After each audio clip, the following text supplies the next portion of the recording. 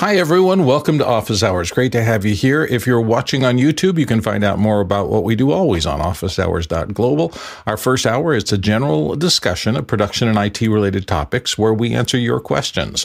So we always do that, but also we have a second hour. And today it's, as always, a deeper dive into a topic. And we're going to be joined today by Richard Lavery, the artistic director of the Excontinental Theatre in Belfast in the UK, also a good friend of ours for a long time. And he's going to be talking about designing small venues for digital and hybrid events. Richard's going to be joining us on the panel for the first hour as well. And it is time to kick that off. So, Mitch, what's our first question today? Bill, our first one is in from Mike Edwards in Brooklyn, New York, asking, morning, guys. In production, what are the use cases to use lowercase for lower thirds versus uppercase? And Mitch, you want to start this out? Yeah, it depends on the size of the font you're using and the layout of the lower third. Generally, if you got to go small for whatever reason, uppercase will allow you to do that and still have it be readable. But if you have the real estate, caps and lowercase work together well. Courtney. This is less of a problem now that almost everybody is in HD. It was more of a problem when we were at standard definition 4:3 and television sets had only 480 lines to produce stuff. Now that we have higher resolution and pretty much everybody has the same title safe area, we can use lowercase because people can read it as easily. And it works great on people that have those long free names that you have to fit in the lowercase. If they have uppercase, you'll never fit it in on a regular title safe area. Nice. And John Preto. I just wanted to wish Mike good morning because he's the only one that wishes us good morning in his questions. There you go, Mike. Good morning from all of us. Chris Fenwick.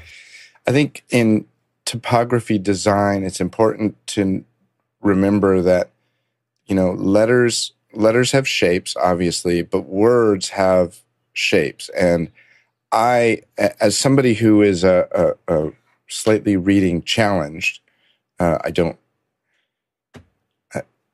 read well. The shape of the word helps in retention.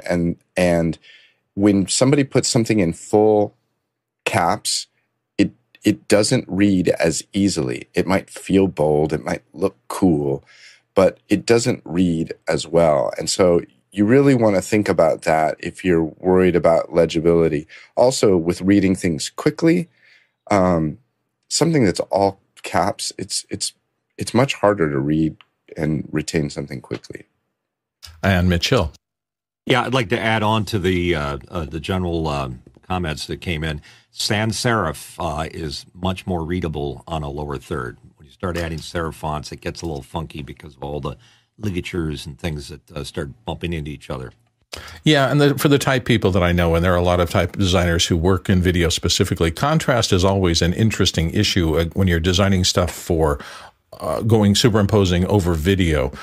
You never know whether your background is going to be dark or light or moving from dark to light. So there's a lot of techniques, shaded boxes, drop shadows, fuzzy edges in color to provide that contrast if that contrast isn't natural.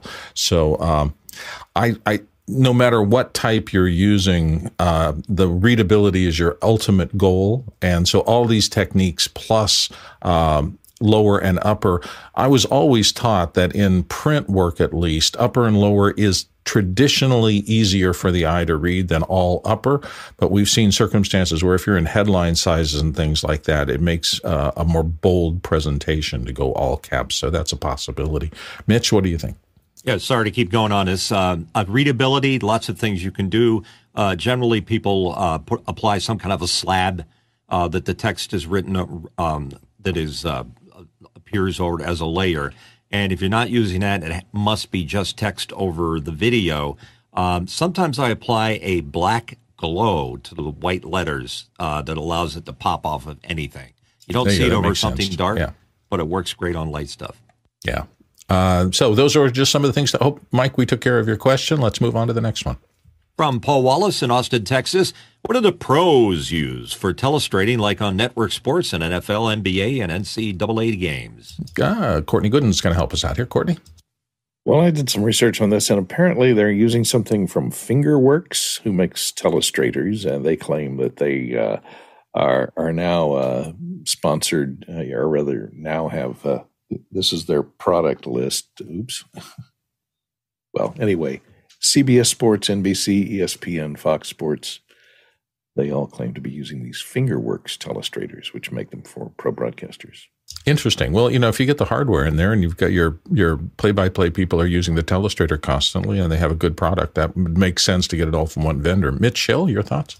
Well, in the historical interest, the Chiron used to have a telestrating add-on to it. So yeah, that Chiron's name in hardware forever. Those of us who were in the early parts of broadcast sports, that name, well, any kind of text over things. Guy Cochran? I had to phone a friend on this one. So our friend Bo, shot him a quick Discord. Excellent research. Because there wasn't anybody raising their hand at first. So yeah, Chiron, as Mitch said, is one that he said. SMT is the other one, and Ross Video. What do you know, Ross? Good old There Ross. you go. So I knew there was somebody who would be able to reach out. When I saw this and nobody raised their hand, I went, uh-oh. But we've come through again. Thank you, everyone. Let's head off to the next question. Andy Kokendorfer from Vieira, Florida asks, how many 720p NDI feeds are safe to run on an M1 Mac Mini, 16 gigabytes of RAM? Thanks. Guy, do you have some numbers for us? Yeah, so 720 is running at 2 to 4 megabits per,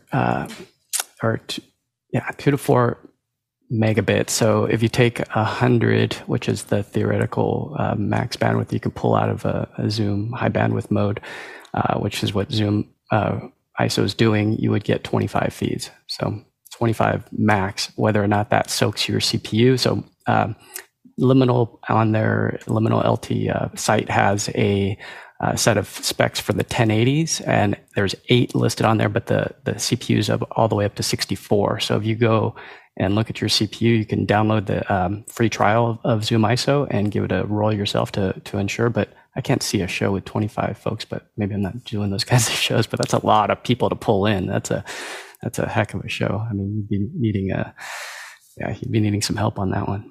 Absolutely. Next question. Scott Muller from Germantown, New York asks, has anyone thought of creating courses for Isadora, Companion, Blackmagic, Zoom OSC for sites like Mac Pro Video, LinkedIn Learning, or Udemy? Is there a demand for self-paced courses on these topics? Richard Lavery. Yeah, we have looked at a couple of these for both ourselves. We introduced a kind of training program last year, and because of all the knowledge that we've built up over from office hours and other productions, we thought that starting to create training videos would be a fantastic idea. We haven't looked at them for LinkedIn Learning and for other places, because what we tend to do is use it in-house.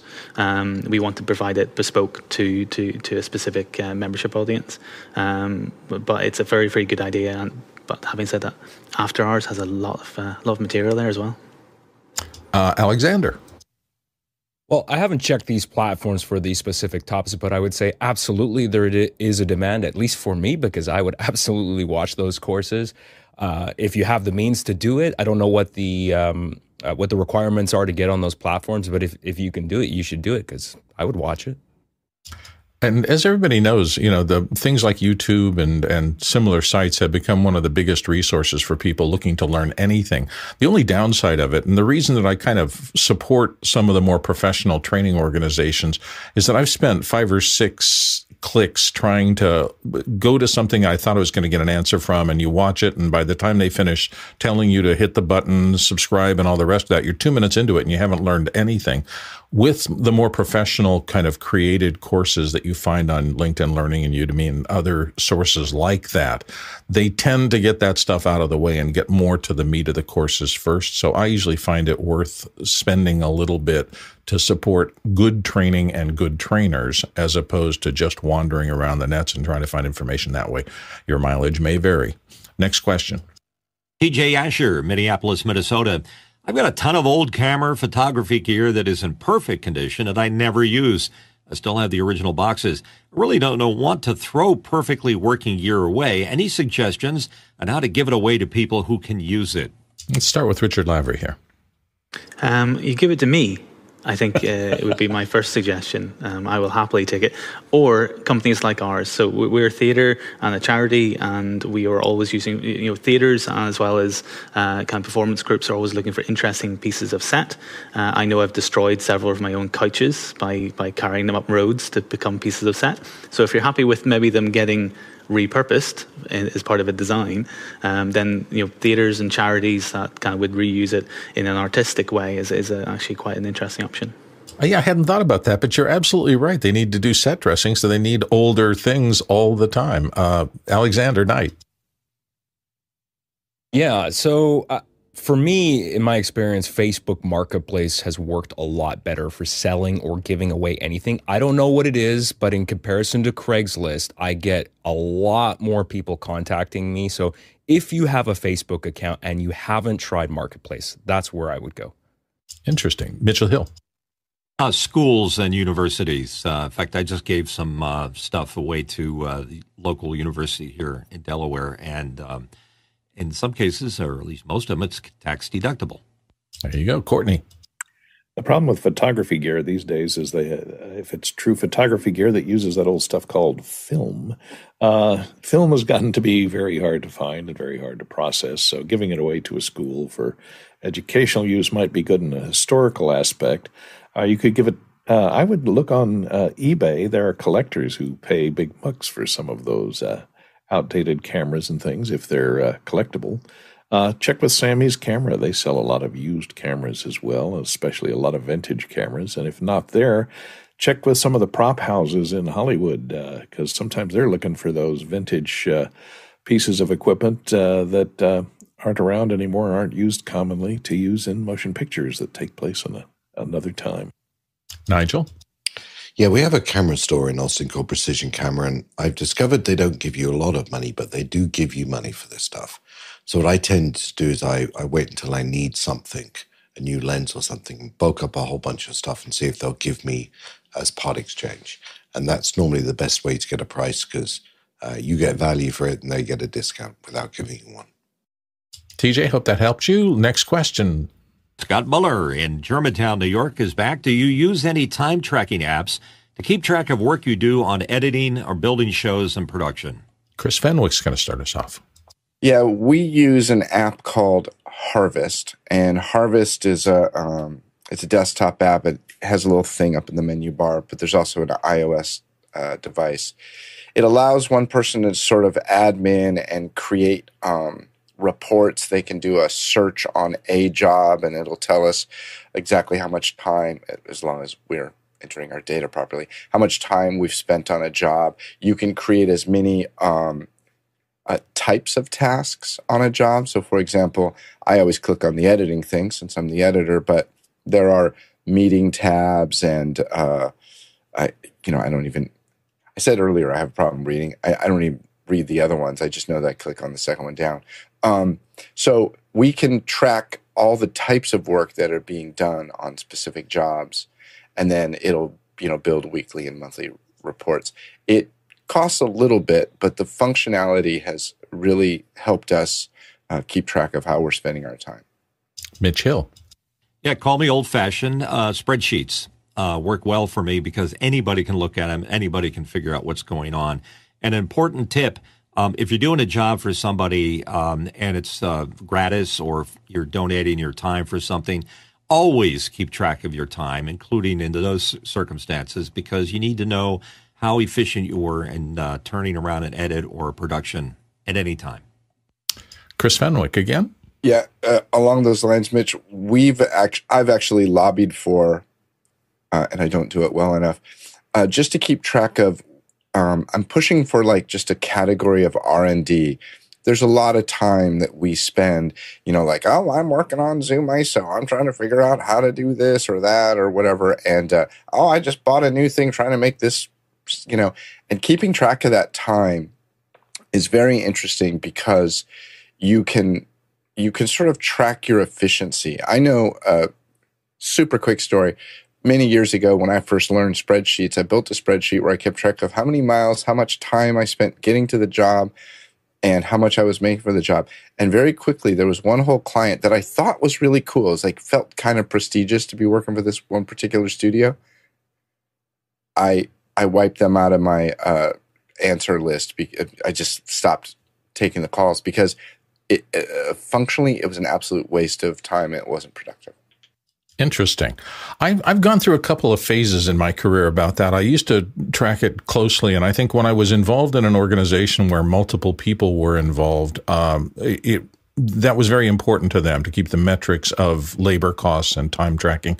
I've completely gone away from it. On the rare cases that somebody needs a kind of a timesheet, I find that I can go back in Finder and look at the creation date and the stop date of projects or things I worked on. If I know I worked on it in Final Cut, but I spent some time in OmniGraffle, I can go look at the documents from those things and recreate a time that's pretty accurate about what days and what hours I worked on it. But I try not to do that because, again, I've said this before, I think, on the show. I'm not a great believer in charging by or doing things for clients based on time. My feeling has always been if you're good and fast, you make less. And if you're slow and bad, you make more if you're charging for time. And I'm not a big person who likes that idea. I want to be able to marinate in the project, and that's time sometimes between when you're actually thinking or dreaming or inventing what you're going to do next is, to me, every bit as valuable as the time I spend at the keyboard actually typing things in or working with building a project. That's me. Everybody approaches it in different fashions, and I understand completely organizations need those metrics. I just feel uncomfortable with them often. Mitchell? Yeah, Bill, you're spot on. I mean, when you're thinking about a project and you're thinking about what you're going to do with the graphics and you're not actually doing, that's legitimate billing time. So here's the thing. I mean, I have some clients that want to be billed by the hour, and I do it, but I don't really like to do that. I prefer a project rate, and I like to negotiate that in advance. And if it's a client that I know well, then I know what I'm up against. I have a pretty good idea. And again, I do keep track of my hours so that I know how efficient I was, so that next time they come in and say, hey, we're going to do the project at the same price as before, I can say yes or no. Chris, more thoughts? Yeah. And again, it's not only about the billing, Bill, but it's also about just keeping track of efficiency. I totally support that. If you are wasting a lot of time, you should know that. The client should know that and everything. So we're not trying to get people. I don't think anybody's trying to get down to the point where you feel like, oh my gosh, I better click on the next client thing for this, 30 seconds of thought about it. When you make it a burden, you don't do it. Right. And so that's why I moved to that process of, if somebody is really specific, I must have an hourly, or I'll go back and I'll look at when I created the files, the date I created them, the time I created them. And then usually when the final was put out, I can find a date on that. And I just take everything in between and go, I worked on it for that long. But I try not to do that as much as I can. Mitch, did you have a final word before we move on? Yeah, sorry to keep coming in again. No. It's interesting where this conversation is taking us, because it's a lot of the dynamics you have with your client. I have a basic policy that I like to do a set rate, but here's how I usually do it. I say to the client, I'll do everything on the edit that you said. It isn't generally supervised.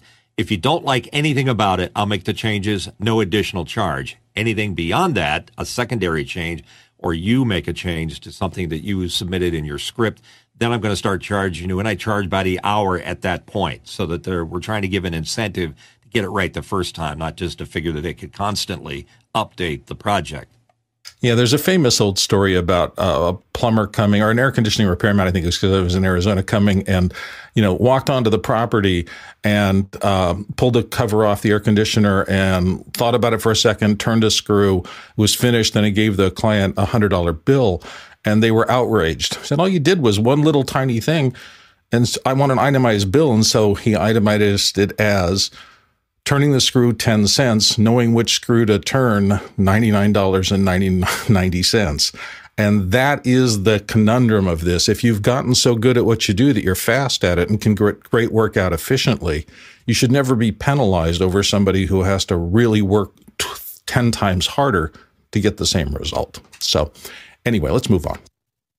Moving on with Mike Edwards in Brooklyn, New York, asking, morning, guys. Another morning for us. On an M1 Mac Mini Ventura, it seems like the Wacom tablet doesn't work with the Freeform app. What other drawing-capable productivity apps do you recommend on Mac OS? Richard. Oops, sorry, I jumped on you. Sorry. Richard? Yeah, certainly. The one that I used when I first started using the Wacom tablet was just a really simple one called just Whiteboard. Now, it's not a huge drawing app. It's a really simple one. I used it for telestration when I first started using telestrating kind of software. And it's just a simple one on the App Store, Whiteboard. Perfect. Next question. Next question in from Alexander Knight in Vancouver, BC, Canada, right here in our panel. Guy, have you tried the new adaptive noise suppression on the UVC02 firmware 2.0? I turned it on and it didn't sound right. It sounded like my voice was doubled. Ooh, Guy Cochran's. Can we help him out?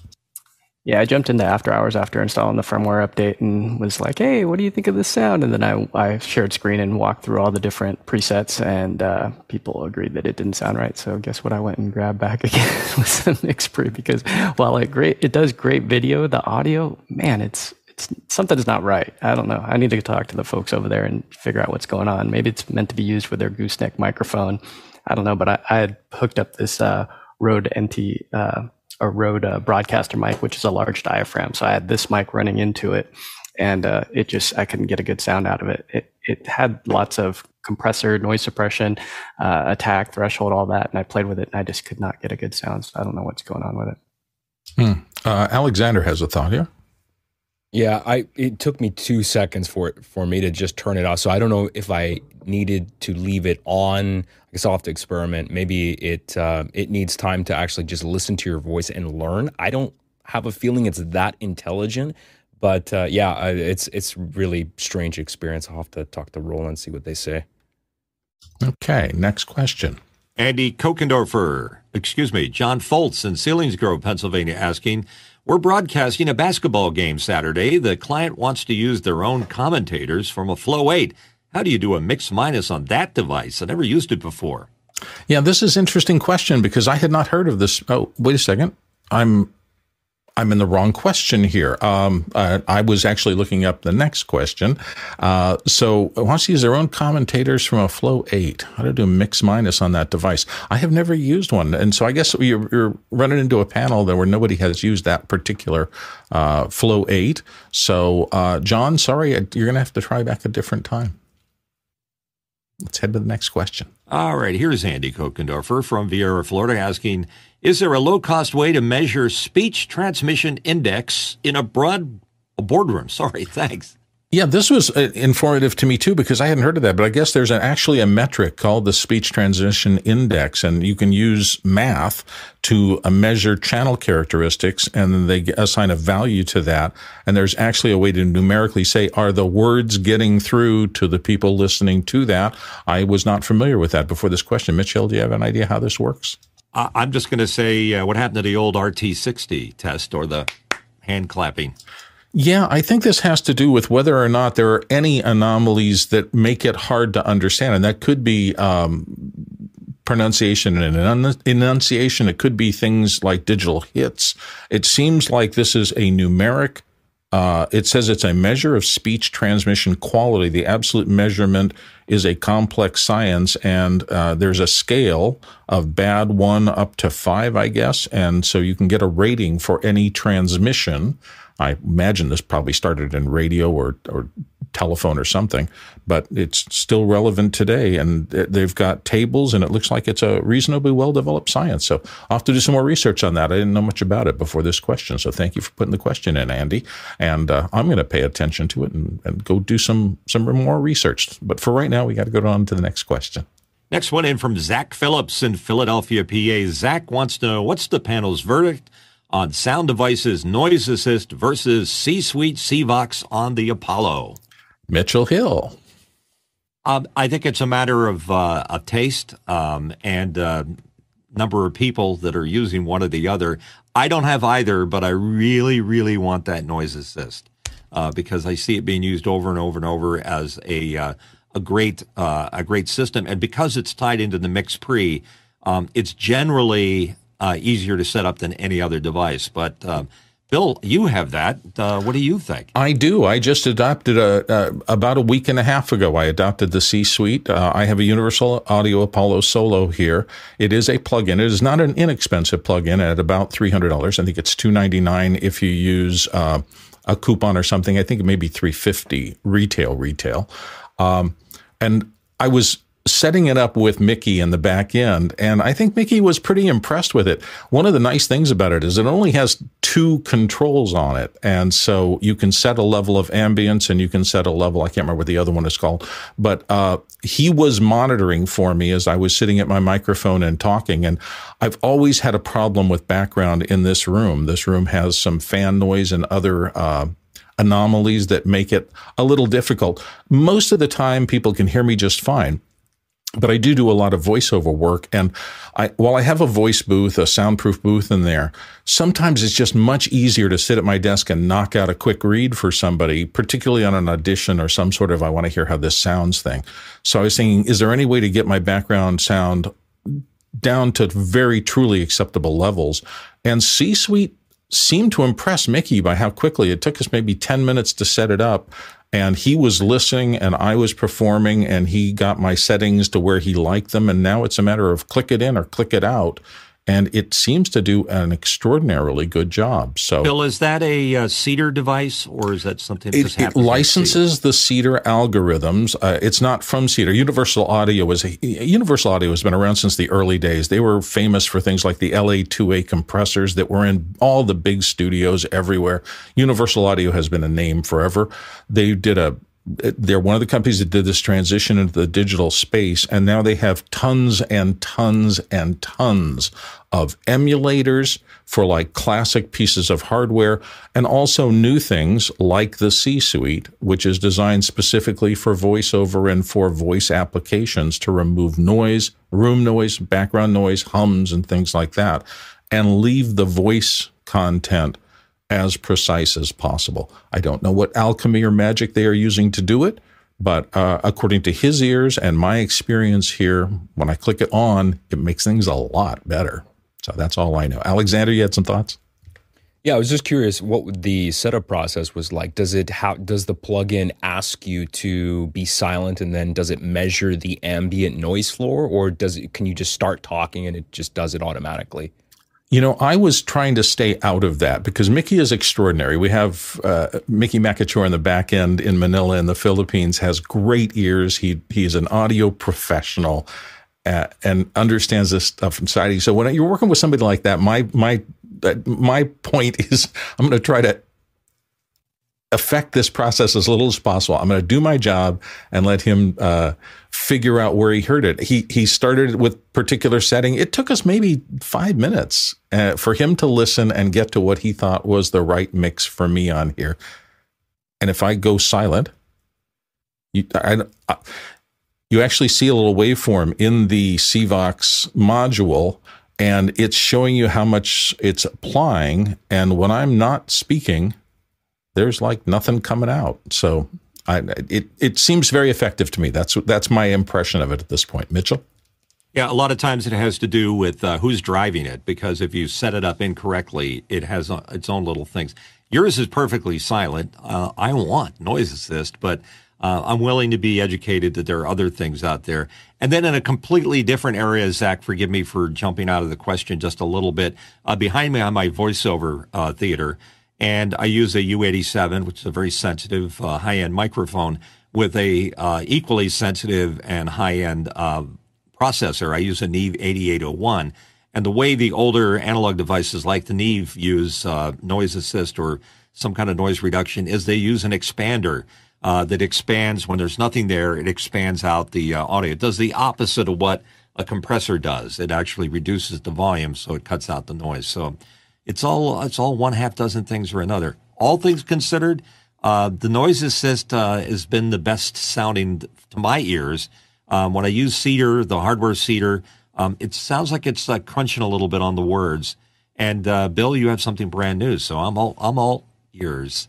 Yeah, one of the most interesting dynamics of working with Mickey on this is I think Mickey, like a lot of audio engineers who are very good that I know, they always start out with the lowest adjustment they can get away with. They listen and they try not to affect things too much. I think on our first pass, the room suppression, he had set it in the 20s somewhere, and he was pretty impressed with that. In the end, he kept listening and adding a little more ambience so that there was a little more kind of natural. And he got, I think I'm at like 67 now. And what that's telling me is that however they've crafted the algorithms, you can do an aggressive room suppression.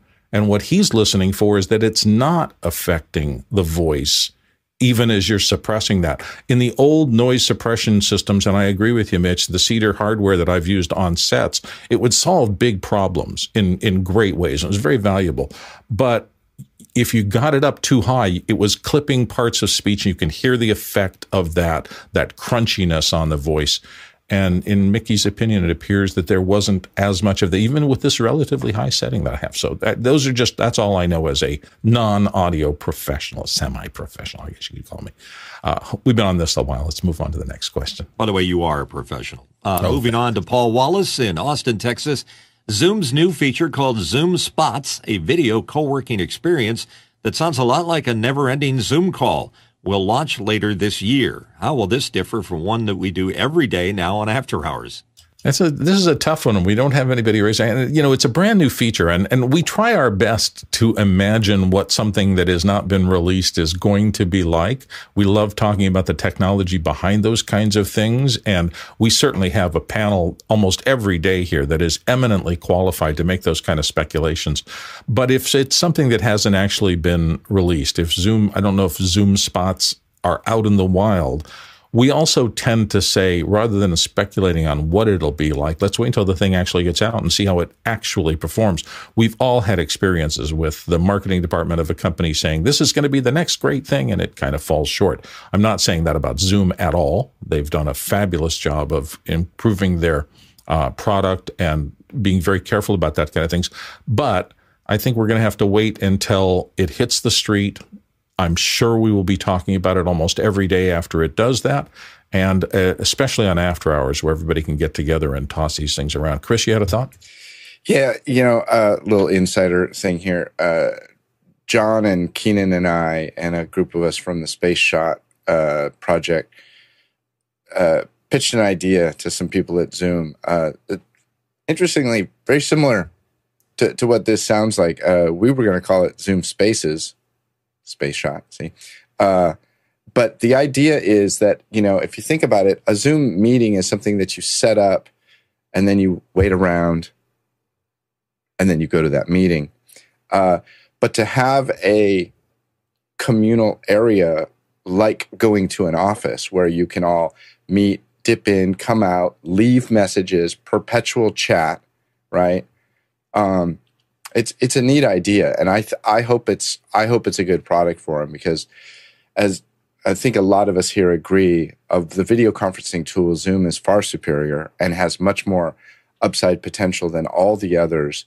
In the 80s and 90s, I think Windows, in the 70s, VHS won over Beta because of marketing. In the 90s, Windows won over Mac because of marketing, and I would hate to see the better tool not do well because somebody else, Microsoft, has a better, squeeze on the industry. Anyway, I wish Zoom all the best. Well, I hear that, and we've, I think, run into those kind of things where a market leader doesn't innovate. Zoom is innovating rapidly, so we'll see what happens. But I understand with competition like Microsoft, they have huge engineering talent. But as it turns out, it is more than innovation. Yeah, being good doesn't mean you win. Right.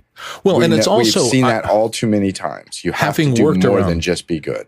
Having worked around corporate structures too, what corporate needs is often different than an individual user needs. And sometimes they're working on this. Here's what the platform needs. Here's what our global enterprise needs. And because of that, they kind of take the safest route that'll work for the most circumstances. And they can't really stretch beyond those boundaries. John Preto had some thoughts. John? So they showed this at Zoomtopia. It looked really, really interesting. Paul and I met on a platform called Blab 7-8 years ago. And the interesting thing about Blab is there's multiple rooms with discoverability. So you had a bunch of people in like breakout rooms, but then they had the title of what they were talking about, and you could go in and watch them, and you could lurk in the chat room and talk, and then you could pop into a seat if you wanted to converse. And so I can't wait to try this out. We'll see what it looks like. Yeah, that's very much what Chris was describing. That sounds very interesting. Courtney? Yeah, you remember the old CB simulator on AOL? That was my start in social media. That sounds exactly like what this is, except with video. There you go. That CB simulator I was on CB simulator with my handle because we were faking CB back in the early days. And that's where I got into an argument with somebody, and I realized that being under a handle meant I didn't have to take responsibility for what I said, and I stopped using handles on CB Simulator, and I promised myself I was only going to do anything on the internet under my own name, so I would be responsible for what I said. And I think it was a good decision. Yeah. You go back in the Wayback Machine, I'm embarrassed by some things, but not as much as I would have been if I'd not had that day where I went, nah, I shouldn't argue like that. Anyway, next question. 10-4, Rubber Ducky. Moving on, Zach Phillips in Philadelphia has a question. It's now more than twice a week that I find myself needing a very specific length and angle cable. Is it time to bite the bullet and learn to make cables? And what can I make aside from power, XLR, mic, BNC, and Ethernet? Can you make HDMI or USB? Okay, we got a bunch of people who have raised their hands for this. We're going to start with Alexander Knight. I think making your own cables is a really good skill to have. I love making patch cables to solve all sorts of problems. So if you haven't done it, it's not that really hard to learn how to solder. There's lots of great tutorials on YouTube. For me, I don't like making cables where they're extremely thin, tiny little wires and delicate. I would not even go anywhere near HDMI or making my own USB cables, but that's just me. I resonate with that. Mitch? Yeah, first of all, USB has active electronics in the connector itself, so you don't really want to mess with that. And it's 24 contacts you have to do with, so I would completely not even think about that. HDMI, second cousin, also pretty bad to be making yourself. So do yourself a favor, go to B&H or somewhere and buy those. All the other stuff, if there is a nitrate connector for them, it's fair game. There you go. Courtney Gooden? Well, USB Type A or Type B is only 4 wires, not 24. That I would not make an HDMI cable. And, it's good to learn how to do XLRs and learn how to solder and BNCs. Those are pretty easy. Ethernet, those are crimp-ons, no soldering involved. You just have to get you the crimping tool that attaches those RJ45 connectors on the end. I would not do Fisher connectors or LEMO connectors. Those are the kind that Alexander was talking about that have the teeny little wires, and the case that is assembled are round connectors. Even if they only have 3 or 4 cables in them, they're so tiny to solder on, and one little solder bridge from one pin to the next ruins a $50 connector, so I wouldn't even attempt those.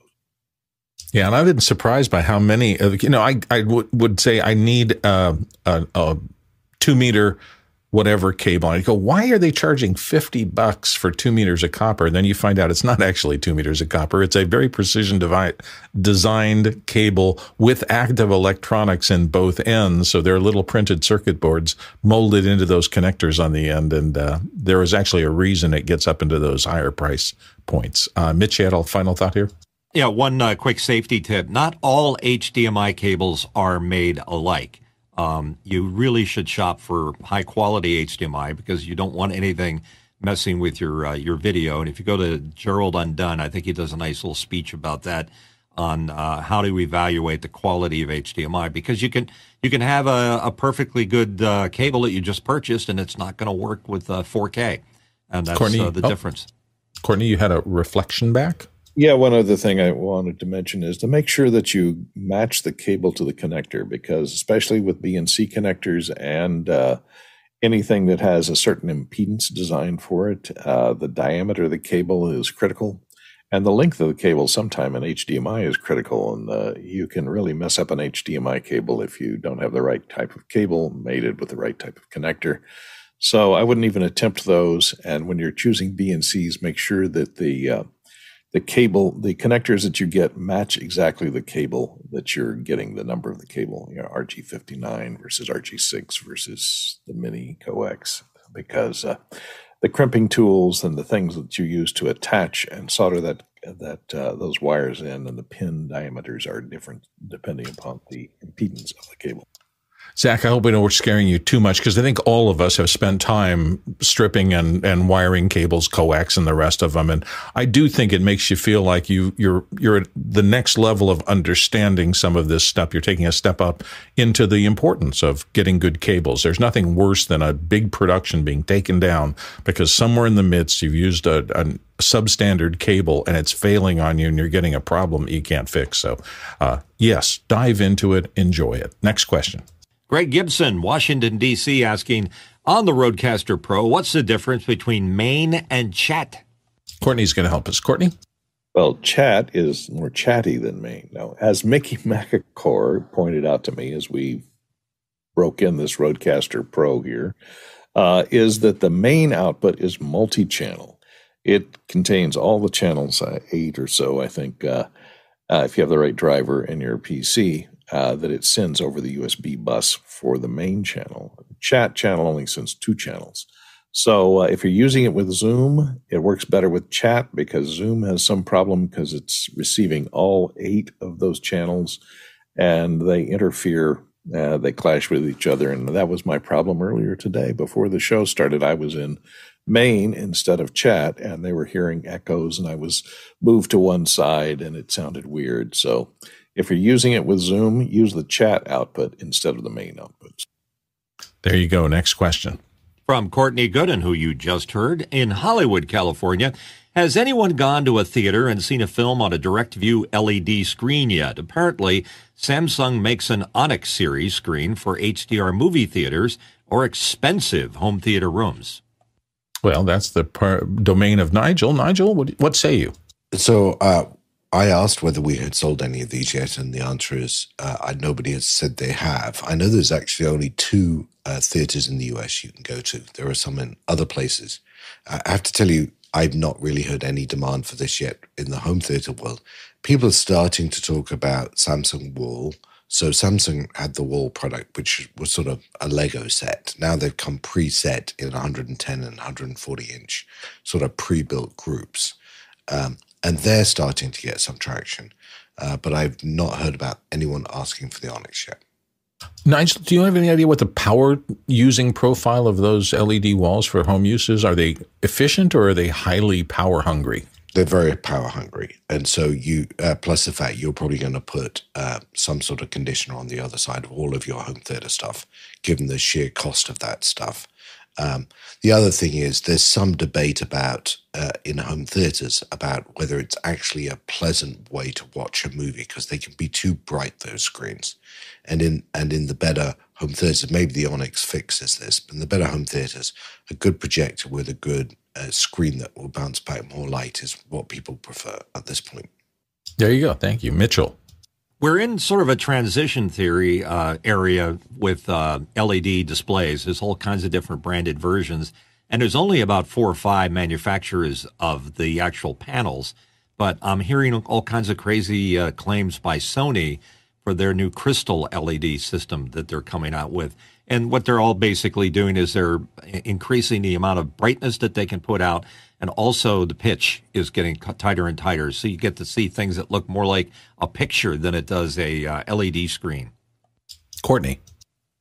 Yeah, I've seen that. They've had the Crystal LED screens at NAB for about the last 4 or 5 years, and it is quite amazing.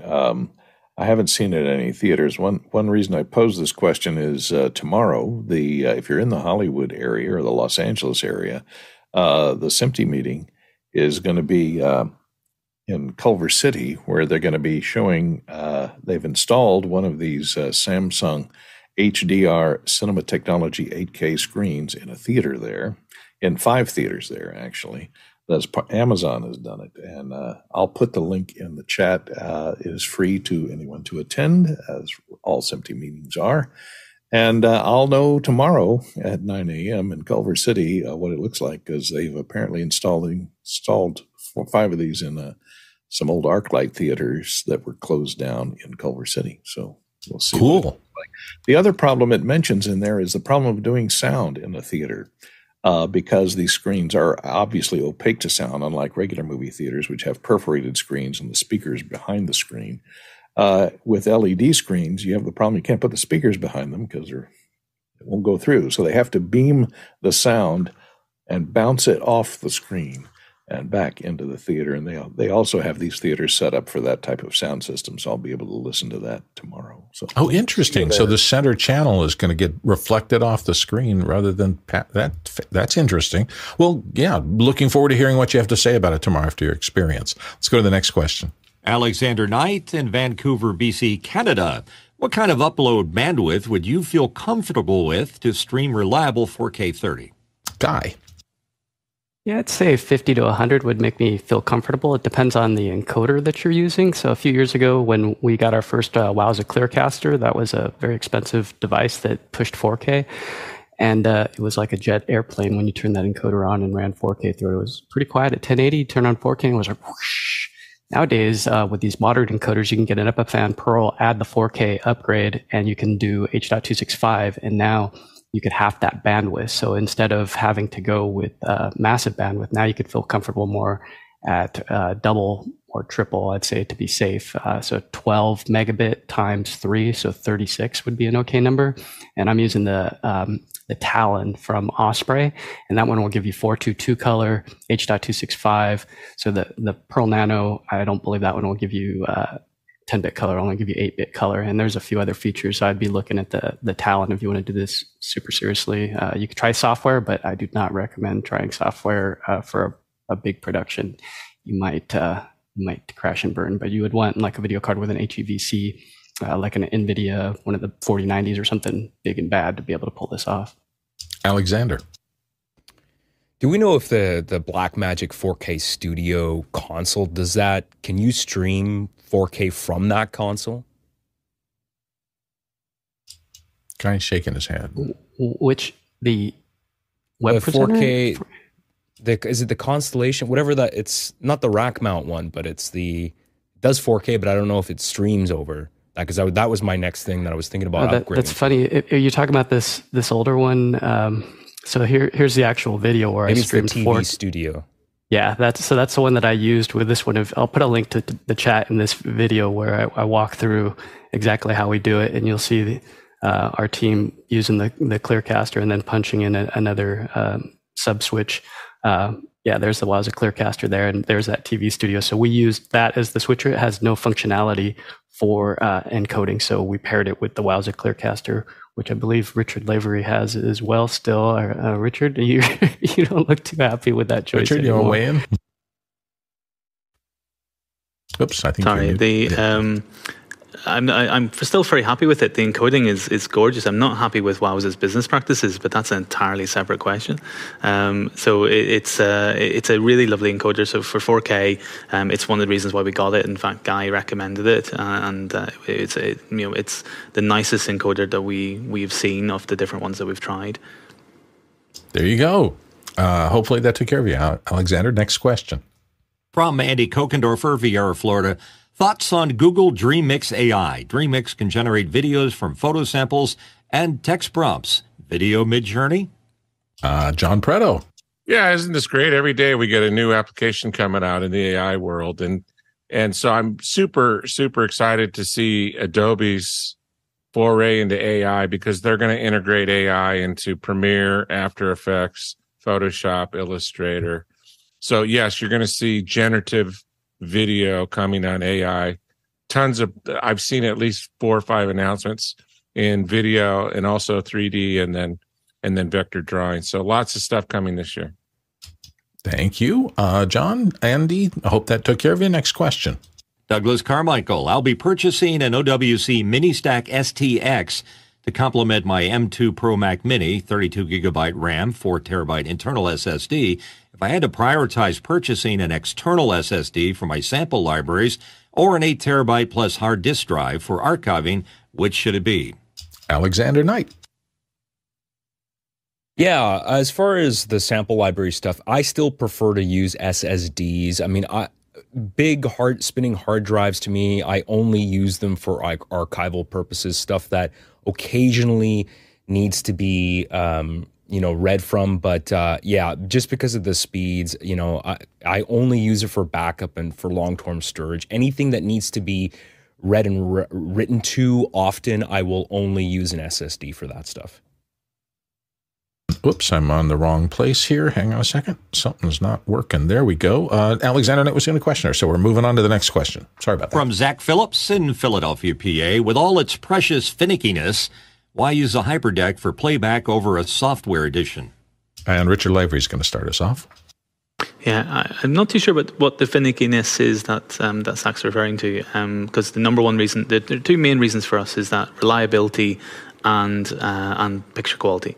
The HyperDeck is usually very reliable, again, depending on what you mean by finickiness, reliable playback device. Once you get over kind of the having to match ProRes, having to match frame rates and all the different kind of things that for switchers that are very specific to those things, usually then it's an incredibly reliable thing.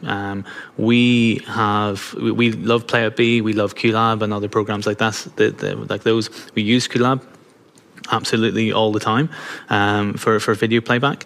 But one of the problems with QLab is restarting, and if you're on a long playback of a file, usually then I will go to a HyperDeck to play those back rather than short files. I'll use QLab or PlayOutB or something like that. So reliability, it's a dedicated device that's going to do that one thing, has been one of our main reasons. Mitch, real quick.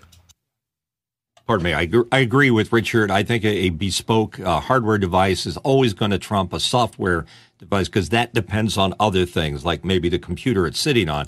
By finickiness, I would think that the only finickiness that I get from both of my HyperDecks is that putting the files on the SD card, they must be the same, the exact same. So the workaround of that, Zach, is to make sure you run it through Media Encoder or Compressor to make sure that the settings are exactly the same for every file you put on there. And then once you've done that, no problem. Courtney, do you have a quick thought to close? Yeah, if you're playing back something that needs an alpha channel, that's one of the few ways to do it. A lot of software won't do that for you. Software is much more versatile because it can allow you to put in markers and loops and tune it up very easily. If you need to play back loops and things, it's much better to use software. But then you're going to be working with a long GOP compression in order for a laptop or something to be able to handle a high-def playback without dropping frames or anything. So. Next question. Douglas Carmichael asked if a Mac OS app has a Mac App Store version and a standalone version, which version do you prefer to purchase? Richard. I mean, back in the early days of the Mac App Store, there was a lot more disparity than there is now between apps that would be on the App Store and that had to fit in with Apple's practices and the constraints. Even then, I would usually opt for the Mac App Store because of the ease of the reinstall. Moving between different computers, always having that list to easily get to all the different things, especially as a small charity, as a business, we can then set up multiple computers with really simple clicks because it's all there in our download list, all re-downloadable from one main source. Very, very simple. I concur. Next question. Now let's go to Alexander. Alexander. Yeah, in addition to what was already said about ease of use and all your subscriptions in one place, the only time I will not use the Mac App Store version is if it's somewhat limited in functionality and I want to experience all the features, then I absolutely will use a standalone version. Nigel? Yeah, my only addition is the only time I would use a standalone install is when the product had a feature that I could not live without. I am willing to compromise on most features to make them easier to install and recover. There you go. Next question. Next one in from Brian Shand in Sydney, Australia, down under. For streaming in 4K, what should you consider when buying an encoder? Guy? Yeah, there's a lot to this. It depends on where you're going. What kind of 4K are we talking about? Are you trying to do 4K SRT? Are you trying to feed it up to something like SRT for a contribution type method? It just depends on where you want to go. Though the one that I mentioned earlier, the Epiphan Pro Nano, is really popular at the price point because it's hardware and it's reliable. It just does a single thing. So I'd be asking around, good job asking on here. Ask other people that are real world using it and pushing it up all the time. The one that we've settled on right now is the Osprey Talon 4K SE, and that's again because it has the 10-bit color multi-channel audio.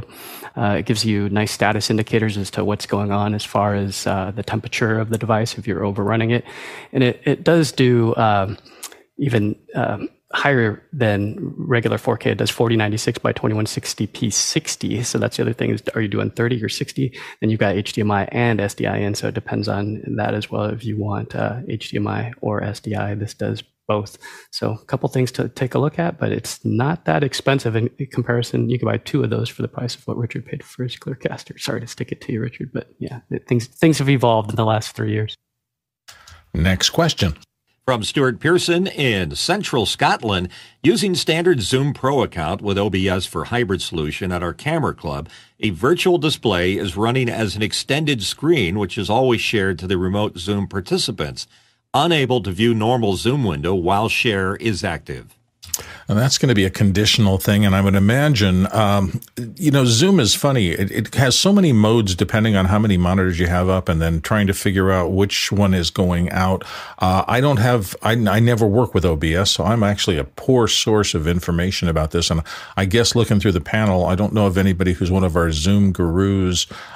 We do have them occasionally. Plus, the Zoom team does come on often, and every couple of months or usually once a month or so, we'll get some of those guys here on the panel. If you can keep your eyes open for when they arrive, you will get literal access to the back end of the Zoom team, and anything possible to do in Zoom, they will know exactly how to do it. So sorry we can't hit this one out of the ballpark, but I'm hoping.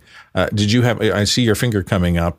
Guy has some thoughts, and Chris Fenwick has some thoughts. Chris, go ahead. Let's let Guy go first, and I want to add to what Guy says. Okay, Guy, take it away. Yeah, I would take a look at using a Zoom Room with a Zoom Room license. I mean, it is, I believe, $49 a month. But yeah, you could persistently pin what you want. When a share screen appears, you could say, I want this display on HDMI 1 or now even NDI, so you could kick it to wherever you want. But that's the way to do it, is with a Zoom Room license. And that a Zoom Room license can go into any meeting or webinar, and it can, so basically, like, let's say you have 3 displays, you could say, I want active speaker here, I want gallery here, and I want share screen when it appears here. So you can make that persistent in the back end of your Zoom Room. You just go into the zoom.us site, click on your Zoom Room, and you can change those displays. Cool. That sounds like a solution. Chris, do you have your last thought? And I think what I would add, that's good advice, Guy. When you're doing a Zoom screen share, Stuart, it has a way of really taking over a computer, and I think that might be what you're experiencing. If you're trying to share a screen and you're already using OBS, what I would recommend doing, and let me just move something out of the way here. This is how I share a screen, and I'm using OBS to share my screen. Now, the way I have things wired is I have a camera which goes through an ATEM, and then I take the USB out into the computer. Instead of taking the output of the ATEM directly into Zoom, what I do is I take it into OBS first. OBS then creates, you need to create a 1920 by 1080 project or canvas, whatever, in OBS. Make that one of your scenes. Make the screen another scene, and then when you share that other screen, it is as though it is a camera. That way, I'm not going into the Zoom share screen function, which has this funky way of just taking over the computer, and everybody else's as well. So that might be an easier way to share a screen. You have all the parts. You have the OBS. You have the Zoom. It's not super hard to do. You create a scene for each look that you want. You then import you probably know this, you're already using OBS. Then you import the thing you want, and you're just going to do a screen share. What you'll do is a screen capture, I think they call it, and then you'll scale that to fit the 1920 by 1080 canvas. That might be a better way to do what you're doing. Nice. We're about to head into our next hour and our special guest today, but I did want to mention one thing before we finish up. If you are interested in ever joining the panel here on Office Hours, there is a process. If you're interested in doing that, just look in the after hours or look in, the messages that come out, and you will see a join the panel link there. You'll get some training ahead of time and some kind of a pre-look at how things are produced daily. There is a form to sign up for the training for it. Once you go through that, you can become one of the panelists here on Office Hours. And believe me, it's a lot of fun. It's a great sense of camaraderie. Plus, you're going to learn an amazing amount by just sitting here and listening to and trying to process all this stuff. So it is the top of the hour, and that means where our special guest is coming in, it is our dear friend Richard Lavery, who's been here forever. And I keep worrying about myself. Is it Lavery or Lavery? Because I've known you for such a long time, and I keep getting those two mixed up in my head. Richard, how do you pronounce your last name? It's Lavery, like Lav, Mike.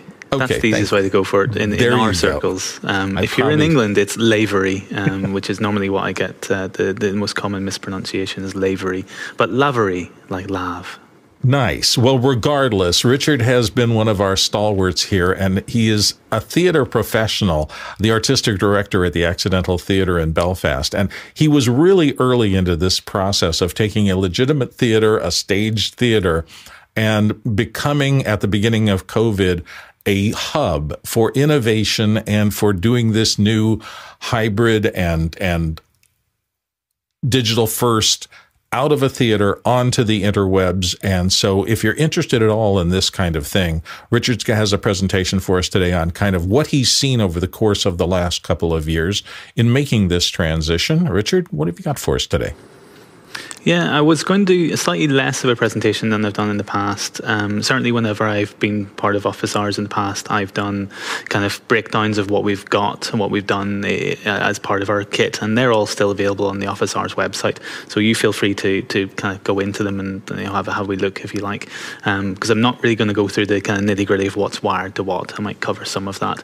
But I kind of wanted to do more of a overview of why a venue, why it's a good idea, why it's a difficult idea, what are the challenges of it, and then answer any kind of questions that might permeate around that from the panel and elsewhere. So I'll try and keep it simple in terms of presentation. I don't want to go into a big keynote and then throw everything at everyone. I think it'll be easier to stay slight. But today, certainly I'm coming in from the stage of the theatre. I don't know if I would call it ourselves a legitimate theatre, just because we are what would be normally referred to as a kind of I even lost the term from my head, but it's a non-traditional art space. So you're kind of a gleefully illegigitate theatre. Yes, happily illegitimate theatre. No problems with the illegitimacy of our theatrical status. Josh asked in Discord a couple of days ago, in terms of setting up a building, do you need royal consent? And you don't need that in the UK, but certainly we are still on the kind of the illegitimate end, shall we say? Because this used to be an old bank. So in 2017. And this is after several years of Accidental as an organisation taking over lots of kind of unused and unusual spaces in Belfast. In 2017, we moved into this, what is formerly a northern bank in Shaftesbury Square. It's an unusual location. It was empty for about 10 years. It's a two-storey building. It's a ground floor, first floor, and second floor in UK parlance, along with a basement and so forth. So we converted it into a place for experimentation in the arts. Northern Ireland has a very traditional art scene, a very traditional, when I say traditional, it's in the naturalism kind of form of theatre. It doesn't tend to go into more avant-garde avenues and more kind of experimental kind of places. So we set up the building as a place for younger artists and for current artists to experiment. It's a small space, it only seats about 100 people. it has other kind of offices and spaces available. So we wanted it to kind of house a lot of different things. We wanted it to house performances and workshops. There's a rehearsal room that we built so that people can come and, create an entire show in one space. They could rehearse it, they could do the admin for it in offices that we have, and then they can actually stage it and then immediately outgrow us. The entire idea is that you outgrow this theatre very, very quickly and then go to larger stages in Belfast and Dublin and London and wherever you can get to. So we're very much about the starting kind of grassroots of arts in both theatre and music and dance and kind of other art forms as well. So it's a unusual space to kind of convert. It's, as I said, as a bank, it doesn't doesn't lend itself immediately to theatrical usage, and slightly less so to digital theatrical usage. It's got some unusual architecture that you have to get around when it's not a traditional space, and some challenges because it doesn't have parking close by. It's right in the middle of a large square. It's very busy. It's not soundproofed, so you probably hear maybe every so often some noises from outside. But it's a really fun space, and it kind of allowed us to move into kind of running a small venue with very little money. We started with absolutely no investiture capital-wise from any government bodies. We started it just solely on the basis of what the venue itself could earn to cover its own costs. So it's entirely designed to earn its own keep because of different funding reasons in the UK and in Northern Ireland in particular. Funding can disappear very, very quickly. We saw that with the pandemic. Situations can change very, very quickly. So we tried to design the venue to survive on the basis of its own income and it's things like memberships and things like training programs and things like tickets to shows would pay for the majority, 90% of the actual theatre, and that's allowed us to do a lot, but in stages.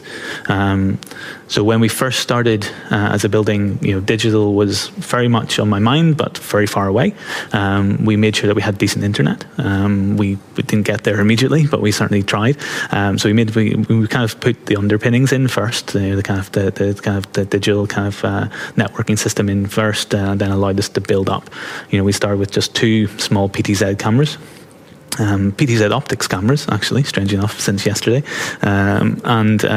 We just had 2 cameras over NDI. They would literally stream the feed into my office upstairs, into a iMac. It was Wirecast, and the audio would come up over Ethernet extended XLR from an analog desk, and then our streams are really simple, bog standard. The PTZ optics cameras are great, but not necessarily great for theatrical production because it's very dark mostly, and it's very difficult in most cameras. Even our current ones, which I'll go through in a second, struggle with low light, and that's one of the big challenges for most theatrical recordings or theatrical streaming. So we started with those kind of really simple cameras. It's still, it's simple, but still like that's several £1,000s worth of investment, which was difficult at that stage. And then that allowed us to start to test, stream, and work with streams. We did theatrical shows outside this building where we had larger systems and then streamed it from places where you wouldn't normally stream it from, and that allowed us to get our feet. And this is in 2017, 2018. And then as we moved along, the pandemic hit, and that completely changed the landscape, obviously. That gave us a opportunity to actually invest in digital and invest in time in what this digital could be. For obvious reasons, couldn't do anything physically in place. And there were some really interesting shows as a small venue that allowed us to really experiment in reaching a much wider audience. I remember still with our PTZ optics cameras at the September 2019, I think it was. No, September 2020, because obviously that's when the pandemic was. It's all one melded timeline now.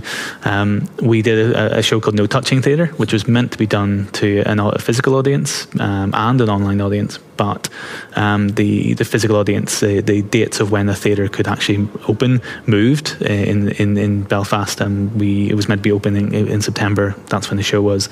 They moved dates back when we could actually open into October, November time. So the show converted into an entirely online show. And this show showed us some of the really exciting potential of digital events and digital first events, where we were immediately streaming to an audience around about 3 times larger than what we could have even fit into the actual building itself. So it went out to over 600 people across 3 nights. It was a real kind of success story in that kind of way, with the artists were from across the entire island of Ireland were involved. A really fun group of were involved in kind of setting it up, and we were just the venue for it. We weren't kind of designing it ourselves, but the reach of it was incredibly exciting for such a small kind of really grassroots event, to reach that many people with no marketing budget, just the word of mouth. It was really showed the potential of what a digital kind of solution could be for us, and that allowed us to kind of really start to make the case and to invest in it, so that we're getting to the point now where we have most of our in-person events are also streamed events. There's obviously, it's never going to be 100% because not all shows suit a stream or suit a digital solution, and not all artists will want to be streamed. There's usually a slight disconnect there, especially until the models are more and more proven. And we did a study over the pandemic about what were different ways of monetizing different types of for solo artists and others, monetizing streaming so that it can be a really good support system. And some of that we've put in place already. Richard, so most you've of our gotten shows, about 6 questions that you fired in my mind. And I just want to ask a couple of them. One of them, I don't want you to move too far past the performer expansion versus digital expansion. It seemed like you were saying that the performers in the theater had to kind of adapt to be able to participate in this. What have you seen from the artists who come into the theater about their adaptability into this new form? It can vary. There's those who are really put off by the idea of streaming at all, and there are those who really embrace it. And that's just the nature of the nature of the form as it starts to evolve. During the pandemic, there was a whole kind of thing about whether online theatre will replace actual theatre, and it's not designed as a replacement to actual theatre or actual live performance. It's designed as an adjunct to it, or a new platform on which to explore, and that's the area that we're currently trying to explore: is what new options does it give us beyond just in-person broadcasting, hybrid standard events. Did you see artists who were energized by this as opposed to fearful, or what was the breakout? What kind of? I don't know if I could give you a percentage. Most people, especially when it's their own IP, are fearful of it just getting out there for free. But not for free technically, because it's all monetized. But getting out there and then possibly people being able to screen scrape it and so forth. That's not really that legitimately an actual concern that we've seen, because it's very unlikely that someone's going to screen scrape your first comedy gig and try and sell it on the internet as a bootleg. It's a really unusual thing, but that's that. But you can then monetize it through that. So we've got different stand-up comedians who've done their first shows, and some of them want it at least recorded, and then that's where the digital system comes in as well. Even if we don't stream it, we can record every event, and we try to make the case a lot of the time, and often we don't actually even have to make it the case now. After a year of this being part of our main business model, more and more people will come to us just because we can do all these digital things. We have the building entirely designed with Dante, which means an artist who comes and performs on the stage can then leave with a recording of their event and the stems of every single instrument that they bring onto our stage, and immediately go out and have the beginnings of a new album, a live lounge style. So there's a huge opportunity in just having these little things that we've put into place over the couple of years that make artists more and more interested in the potential of what we're kind of making available for them. My knee-jerk thing is, does that mean that there's an age divide, that the younger artists are more embracing of this, or do you find some of the older performers able to get excited about this as well? I don't know if there's an age divide, because younger performers, there's a lot of there's an embracing of of new forms anyway, usually, and there's also an embracing of doing stuff from home that was already there pre-pandemic. And obviously we live in a world with Twitch and YouTube. Streaming is a huge business, a huge career path now that it didn't used to be, and artists are very much involved in lots of those things, from streaming their rehearsals and streaming their work to streaming just even the development processes of things. So there's not necessarily a disconnect between age groups, but there's just a disconnect between forms. So you'll find comedy, especially, people will, because it's a stand-up routine, they might only have one or two really polished stand-up routines, and that's very difficult then for them to say broadcast out that to a much wider audience and then lose the ability to tour. As much as for a lot of us, that's the benefit of not having to tour, not having to go to every single comedy club in the country to develop material. And then there's also works in progress that we still do, scratch programs and things like that would generally not be streamed, or there's an open mic night that we have called Cosmic Jam, where we're kind of in two minds about whether it's streamed and whether it's not, because it's not really a polished event. It's more of a chill event, and that doesn't necessarily need to be streamed, but we do tend to record it, again, because the system has been put in place. We can stream, you can record with a couple of switches, and well, it's quite a lot of switches. Yeah, I'm interrupting too much. I have one more thing about stage lighting versus video lighting and how that affects the audience in their real space. But if you want to skip that and get back to your presentation, there are so many fascinating areas about what you're doing. Where do you want to go next? Yeah, I would just I want to give people just a brief overview of what we have or what we've put in place. So Excellent. We first of all moved into having 3 PTZ cameras from Panasonic.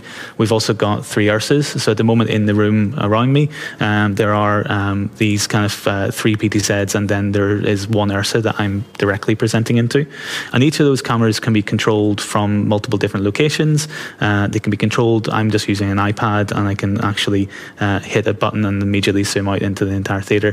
For most of our shows, given the Belfast method, I don't know why I'm talking at this camera whenever I literally know I'm on this camera because I'm switching myself, but I'll move back to it anyway.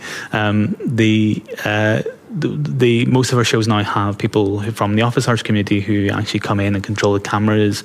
I wanted to have maybe Brian or Kirsten kind of controlling stuff today, but just because we had a little audio issue before the show, I kind of didn't have time to troubleshoot it. So each of these cameras is all controllable remotely from anywhere in the world. The switching system is controllable anywhere in the world. I'm controlling it from an iPad sitting on the stage. So you can take this entire production method down into just a couple of, just controllable by one person on the stage. So there's a huge versatility in what we're trying to design and what we're trying to make available. And then that's allowed us to also make training courses based upon how all these different things fit together, how these different kind of options kind of go around the place. Downstairs we have our control room.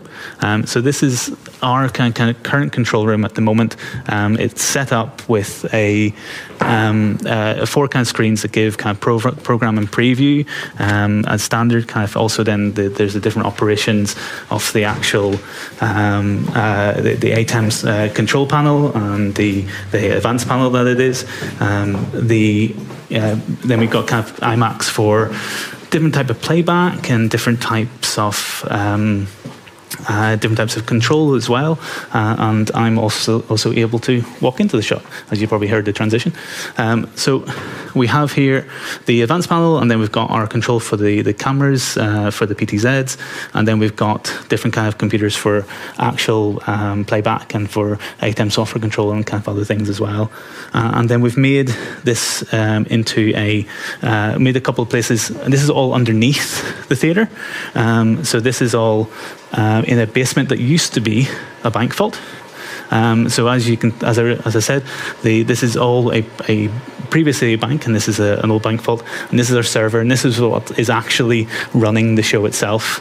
This is all the different things that you need, from the ATEM production to 4K and the multi-views and the video hub and routing deck links and Max Minis and all these different kind of things are all situated in here.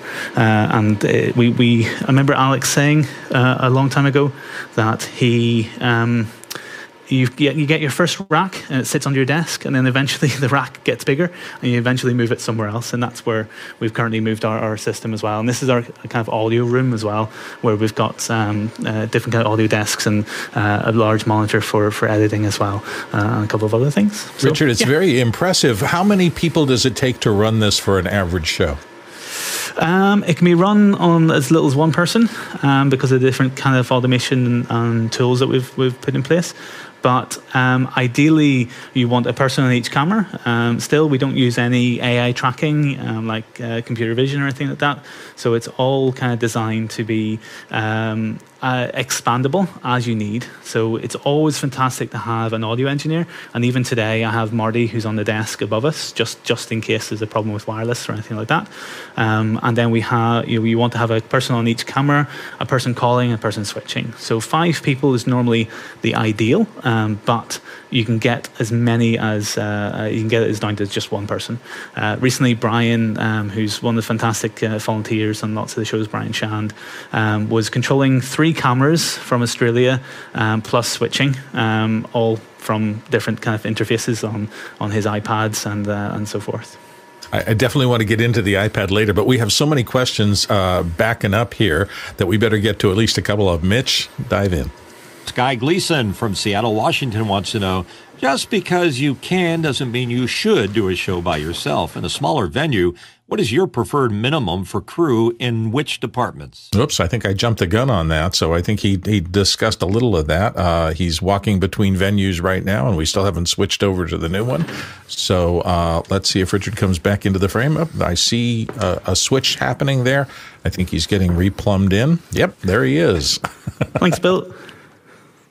All right.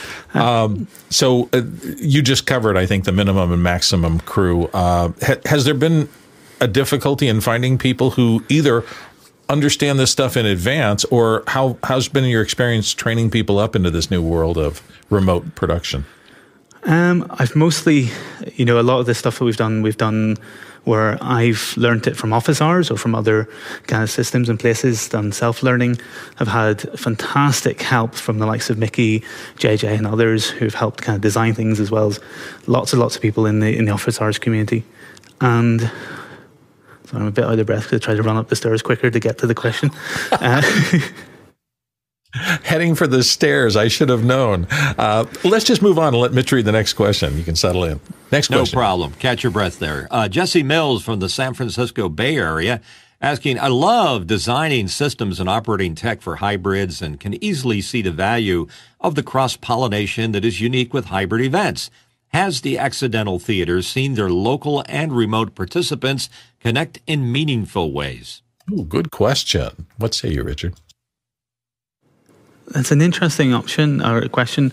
I don't know if I can answer it completely, because the remote team are very separated. They get to talk to the front of house team. They get to talk to our engineers like Marty and Emma, who are in base. And I think they've become very close. But time and time together is what really actually builds meaningful connection.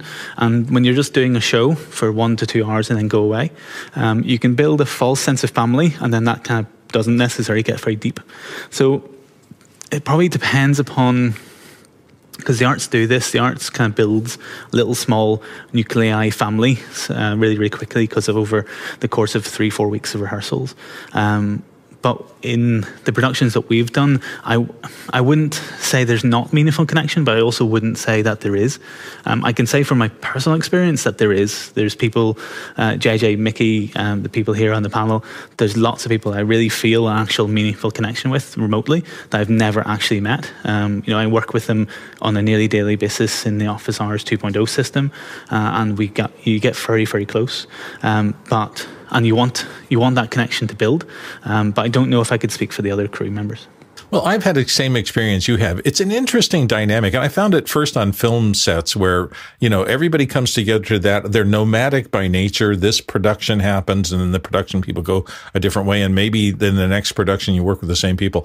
This is, I think it lives somewhere in the middle between an in-person local group where you can hang out and do things together in the physical world, and this virtual thing. But boy, this office hours community has become far more tight-knit than I would have ever imagined.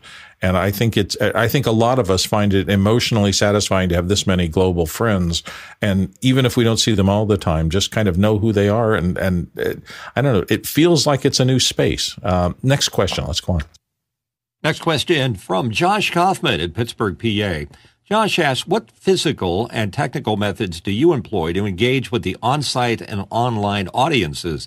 Is there provision made so that the on-site audience is made aware of the online audience and vice versa? Another good question. Yeah, it's an interesting thing because, for one, you have to make an in-person audience aware that they're being filmed. So there's an immediate connection there. And there's also immediate kind of, oh, I'm being filmed. That's a little bit worrying. For actual back and forth, the main things that we do for certain shows, because there's multiple different styles of shows. There's hybrid shows where there's no connection between online and on-site audience. But there's then other kind of shows where the improv shows where the MC or the comedy shows would call out the online audience or make the online audience make suggestions, and then you'll see them in big screens and you'll see them kind of being brought into the performance.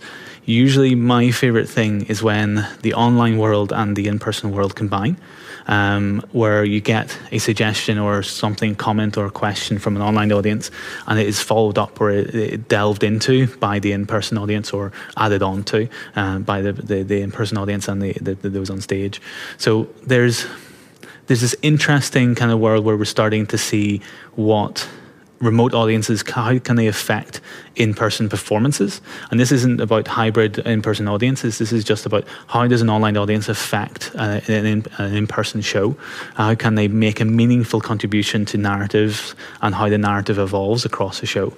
And that's an interesting world that we're still currently experimenting with. That resonates 100% with me and takes us right to our next question, Mitch. From Tlaloc Lopez Waterman in Galisto, New Mexico. Richard, thank you for all you've done for my own understanding of the constraints of theater and, well, time and space. What's the biggest thing you've learned about theater from this project? It's an interesting one. I probably have to think about time and space and what I've learned about theater itself. I'm so busy learning the tech that I don't know if I've evolved my actual theatrical knowledge. My actual job when I came into this as a theatre director, I haven't got to direct theatre in a number of years. Pandemic being the main cause, and then after that, trying to stay afloat. So I haven't got to evolve my theatrical knowledge as much as I would have wished. But what we were doing pre-pandemic was very multimedia based in terms of theatrical, and this is outside of the building. This is pre when Accidental was a building, and now when Accidental was an actual theatre company touring productions. And the digital always gave us an extra option or extra narrative path for other perspectives that are not usually reflected on stage. What we did a show in 2014 called The Kitchen, the Bedroom and the Grave, which was a very typical Northern Irish or Irish and UK based kitchen sink style drama, but with a huge extra edge to it, where the main protagonist got to see the world through the lens of interviewing other people, and the main characters got to learn about his own father through interviews with other people. And we got to be able to put all these different things, the interviews with other people, the interviews with other cast members, and the interviews with this is all in a fictional world, and then onto stage, so that the audience could actually get more than just what was being presented by the onstage actors. And tech usually gives that extra perspective. It gives an extra narrative arc that you rarely get from most traditional theatres. You get when a theatre is a medium that tends to be made from the basis of what is combined on stage: the lighting, the sound, the performance, and now the AV kind of side of things. And when those three things combine, then you have a theatrical production. One of those things on their own doesn't make a theatrical production. Usually it's the combination that really lifts something into the world of theatre. And the AV is always, for me, given the opportunity for a much wider, broad spectrum of perspectives to be brought on stage. That's fascinating. And it harkens back. I've seen plays that are magic on stage, and I've seen their adaptations into recordings, and they seem flatter. They don't seem as three-dimensional. And I'm wondering if I mentioned lighting before. Stage lighting and video lighting are kind of two different things. And one, you're trying to get enough level so that you can get color reproduction and the rest of that. In the real world, sitting in a completely darkened theater, a lighting director has an amazing amount of craft control over nuance, shadow, how a face appears, whether it's in the gloom. That same thing reduced to a video presentation is full of noise and just doesn't work. So I'm wondering how all of these things are now adapting, and whether you are seeing and maybe you're not seeing the approach change when you're trying to do something for both sending out across the web and also satisfying the needs of that local audience in the seats. What say you? Oops, I think you're muted. Yeah, sorry, my iPad that controls my mute didn't click, so I had to ask Marty, my amazing colleague who's in the booth, to unmute me manually. It's an interesting kind of world. Theatre tends to adapt to tech much quicker than most other industries. It tends to bring because we're there as artists. You tend to look for other ways of communicating, and to reach for new ways of communicating much more readily than other forms where you're more worried about the negative effects or the possible collapse of the tech. Artists tend to be going, yeah, if it collapses, that's fine. No, we want more. We want more. We want to try more things, and it means that. At the beginning of the pandemic, we saw tech being adopted into theatre much quicker than virtually any other industry that I could see. We also had the work from home kind of movement, and it gives me Zoom fatigue. Oh, that's annoying.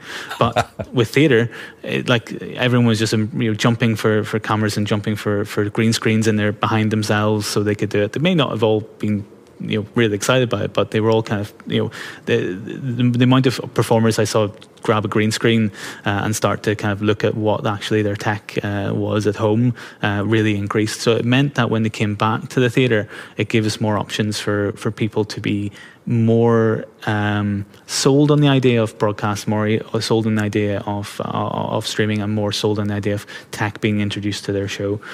We are a small venue, so it means that there's only so much tech we can kind of fit onto our actual stage. As our stage is, it's not huge. It's a small kind of 2.5 by 4 meter kind of space.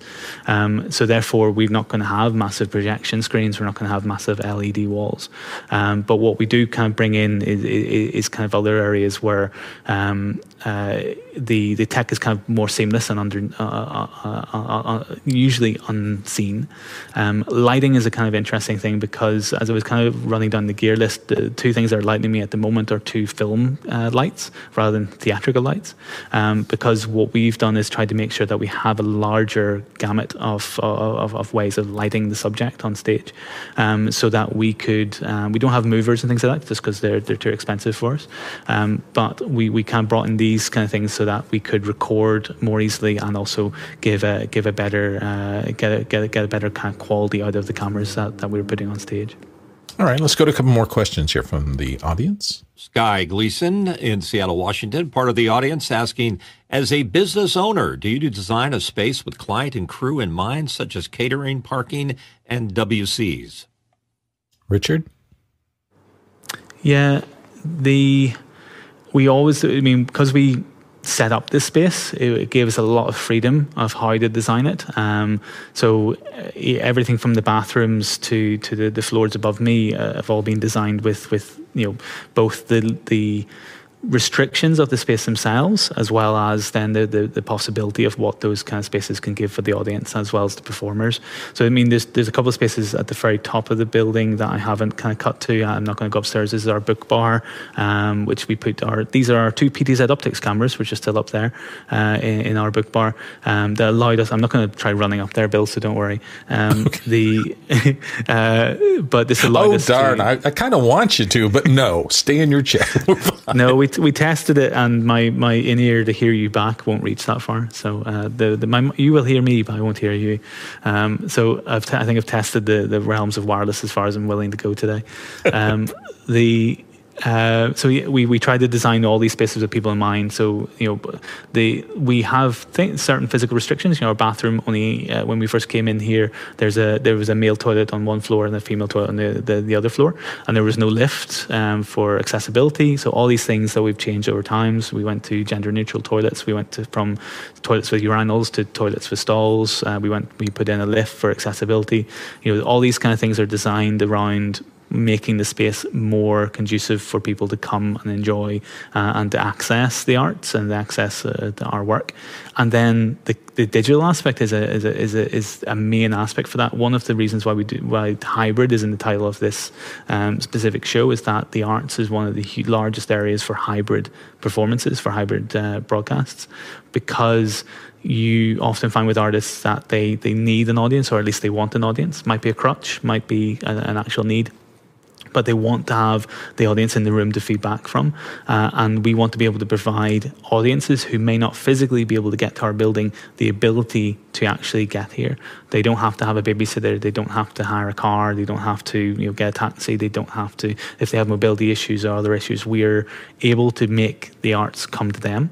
And in all the great kind of traditions of arts coming to the audience, that this is one of those big areas with the ability to now stream on a more regular basis that makes that possible. I think Courtney has a question for you too.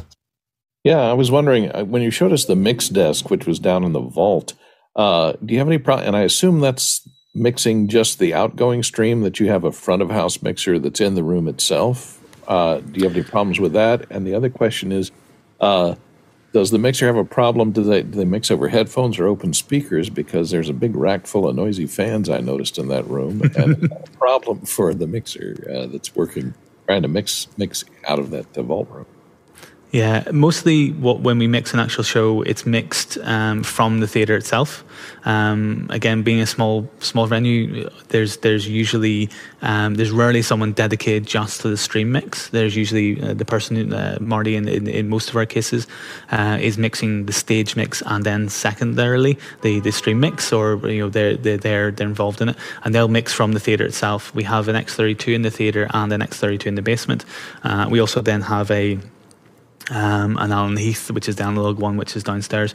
So that little area is mostly used for post-production rather than necessarily live mixing in the show environment. A lot of that's done over headphones or done over and then checked through speakers and through computers. We do a lot of monitoring. So often if I'm remote from a production, I'll still dial in and I'll listen to the show on the stream and be able to feed back to the crew if there's a problem. We try and check at each stage of the transmission chain for different kind of checks. So they don't often mix from that little studio with the fan noise. They're normally mixing from a couple different places. We have a lot of questions coming in. Let's get to the next one. Douglas Carmichael asking, how have you leveraged Dante within the audio systems in both spaces? Dante is the secret sauce, I think, to most things now. It's probably one of the most transformational tools that we've learnt and deployed in the building. It allows us to move. So last week, I'm going to look at Marty for Handmade Music, a new series that we've started where it's entirely designed around experimental music in conjunction with Moving On Music in Belfast and Sonic Arts Research Centre at Queen's here. We had to give them plugs. You can't mention the name of the show without giving them plugs. The entire show is moved around the building through Dante. So in the book bars I just showed, there was a more kind of a cappella, more kind of acoustic group, but still being captured and put into an X32, Dante down into the main X32 running the show, and then down into the stream. For improv shows, we do shows where often performers will not like to be mic'd. So as I'm now mic'd, they will not like that. Just some performers will not like it, and often we don't have the ability to have an engineer available to actually mic 6 different performers and so forth, as much as we have the gear. There's usually pushback from early career kind of artists about wearing mic packs, and also just engineering wise, it's a job in and of itself. So we have room mics that then get processed via Dante down into Logic, remove lots of room noise, gets processed out of Logic, move via Dante back, into the X32, which then moves it again back down into the stream mix. So Dante allows us to do all of this. Without Dante, it would be absolutely impossible to do a lot of what we do. And as I mentioned at the top of the show, it allows us to provide a service for artists that they can come, and then performance artists who come to our open mic night, as I mentioned, Cosmic Jam, allows them to perform just at an open mic night and leave with stems of their performance. I mean, that to me is unheard of. The idea that they could actually go away, and this is just something we do for people. This isn't even something that's necessary. That's a paid service. This is just what we want to put in place to help people begin their career. That's the entire part of why we're here and what we're doing. Nice. Next question. Paul Wallace in Austin, Texas, asking, how big of a space do you need, and what would it cost to start up an operation like yours from scratch in US dollars? I'm not going to convert them to US dollars, Paul. No, I'm not going to try that. It's not a cheap process. What we were lucky with in the UK is that there's a scheme called Rate Relief that the government put in place, and they might actually be eliminating soon, where charities can occupy buildings, especially vacant buildings, and then give the landlord rate relief on what they're paying on their vacant property.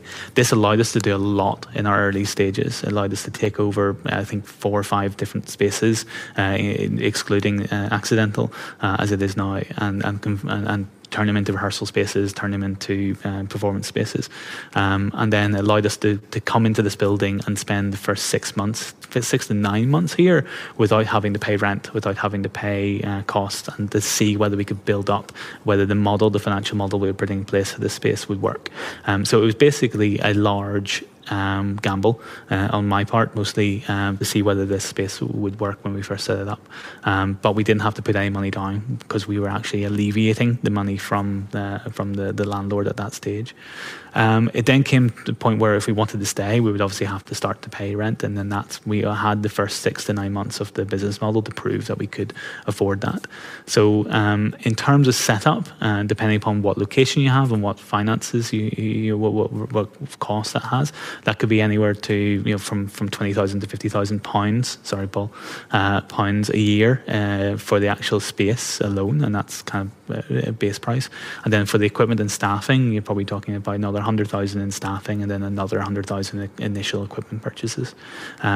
That's probably mixed in a couple of different places. You can nip and tuck in different places, but that's usually what you're facing. Next question. Ronnie Hofsøy in Tromsø, Norway, asking, have you targeted specific types of guests or types of events? And what is the experience on age demographics, will to pay, physical and digital balance in numbers and or revenue?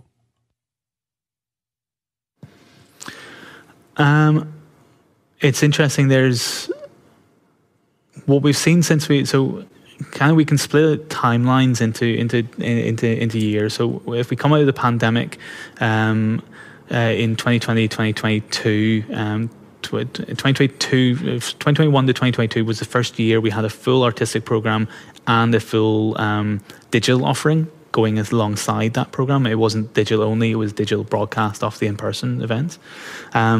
This year is the first year where we'll start to develop its own bespoke, a separate digital program coming out of the membership scheme that we have to support the building.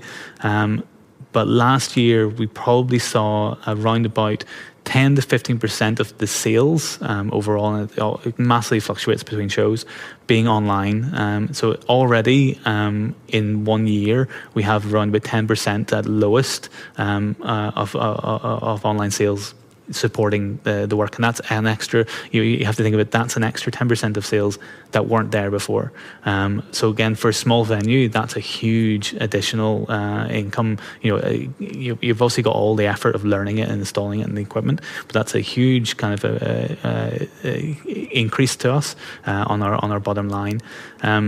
The aim is then obviously for that to grow to not just parity, but then for the digital to slowly exceed the physical sales. And we've seen that, as I gave the example of No Touching the Festival.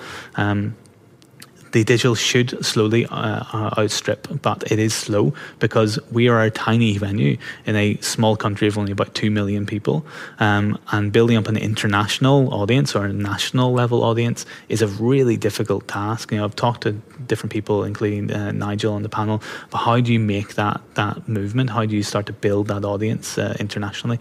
And that's, if we can crack that little nut, it means that artists who come here will be able to start their careers with already a small international following. The old adage about you only need 1,000 people in your tribe is very, very true, and that doesn't matter whether they're local to you or around the world. So that's where the digital option for us has become a huge thing, allowing us to both provide it as a service to artists, but also as an underpinning for our own bottom line. It's got this huge growth potential in front of us. Next question. Kyle Hammond in Chicago, Illinois, asking, do you have a 5-year or 10-year plan, dream plans? So as I mentioned, we expect online sales to grow and slowly eclipse. That's seen as a 5-year plan. The 10-year plan, we can't. I tend to not make plans too far ahead, because I come from an industry and a background where things will change on a dime, or a penny. UK specific, so things change so quickly. It's hard to put concrete plans in. But for me, last year was our first year of kind of getting up and back after the pandemic. We survived that year. It was very, very difficult. We're now kind of going through the living crisis in the UK, which I'm assuming is also other places. The cost of living crisis here is very, very difficult. It's meant a real reduction in audiences, and also an increase in costs for most events. But that's going, we're getting through that. So 2023 becomes a year where we can now start to put in a larger program for both in-person audiences, online audiences, and also online only, and also our membership. So the idea of starting to program specifically for those who have signed up for a subscription has become a huge part of what we're looking at this year. And that kind of things like that membership, things like digital kind of offering have become a huge part of that kind of 5-year plan of how do we start to grow beyond just being this little building. Next question. Guy Cochran in Seattle, Washington. Guy says, do you see computer vision changing the way you do things in the future? And for those of you who were not watching yesterday, and shame on you for not watching, it was a fascinating presentation by the folks from PTZ Optics about computer vision and how that functions. Among many things, it tracks people and moves cameras based on that, but that's not the only thing it does. So with that context, Richard? It's really interesting. For talks, I can see it being really very, very helpful. But for performance, it hasn't got a chance. I'm going to definitely check the technology, but looking at the Panasonic tracking and looking at kind of a couple of the other kind of automatic tracking options, and obviously the other aspects of computer vision that I haven't delved into yet are also there. But in terms of the tracking nature, those who have already been part of some of the shows that we've done, responding to the movement of an improver or to a performer on stage is an incredibly difficult thing. And people who will on a whim, again, improv is a really good example of this, because you've got a performance where on a whim they will sit down, on a whim they will jump into the audience, on a whim they will move to anywhere in the stage or the theater, because they're responding to the artistic input from the audience. That kind of tracking is very, very, very challenging, and even for a human being, that's challenging. So it's definitely on my mind to look at as we've looked at the kind of other kind of tracking systems. But I'm really the remote collaboration with likes of Brian and Kirsten and JJ and lots of other people who've joined us on the system gives us more options for actually connecting with people and connecting with volunteers from around the world than a computer system would allow us to do. So it's interesting, but I'm really happy with what we're currently doing. Next question. Tlaloc Lopez Waterman from Galesto, New Mexico, asking, has it been easier or harder to get funding with this new model? It's interesting. don't want to give away my funding secrets, especially if there's funders here or watching at some point. You never know. But funding is a tricky art form in itself to look at and get. So having this as an option has allowed us to apply to a wider group of places. So, there's UK Innovate grants that are currently due next week, which I'm going to have to go home and do today. And there's lots of other kind of grant systems that are designed around technology and digital kind of solutions that aren't normally available to theatres or to artists. And having this system in place and having the experience that we've had of putting it into place has allowed us to apply to a much wider range of possible grant funders. So it's allowed a huge amount of growth in that option. And even the actual initial camera purchases were because there were some grants available during the pandemic to help with that. A lot of it was our own finance, and a lot of it was from the financed as a slight gamble. But there's also there were a couple of grants available that allowed us to kind of fund the PTZ cameras and things like that. Next question. Ronnie Hofsey from Tromsø, Norway asks, do you welcome guest techs to visit your venue and control room behind the scenes, either physical or digital, with or without intercom?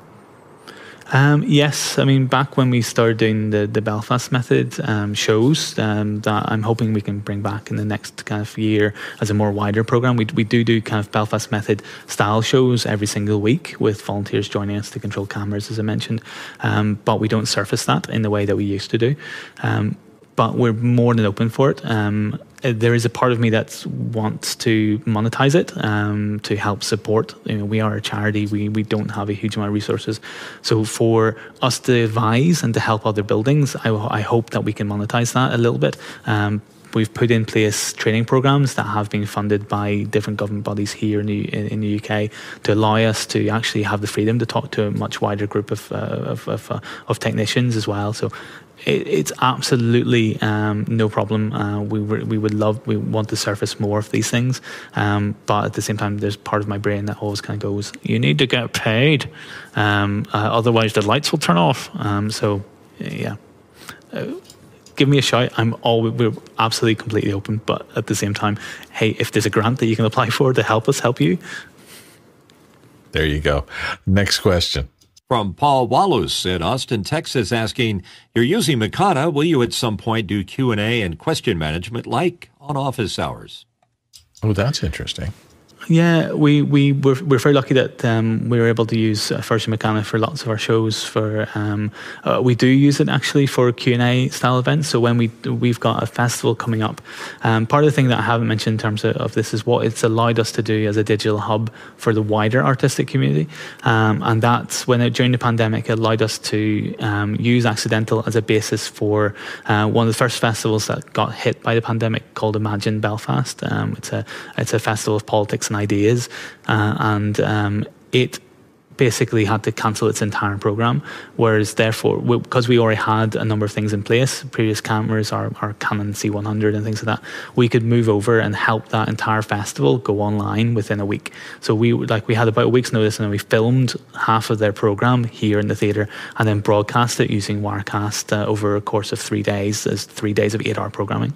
I literally sat in my office streaming 8 hours a day of pre-recorded content for that festival and getting flashbacks.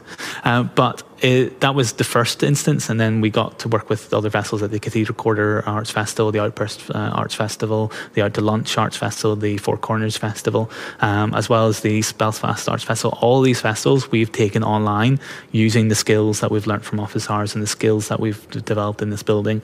And some of those are where we've gone down to other venues in the city, and we've taken a live view and we've streamed the cameras back here. I've done kind of a talk on that before.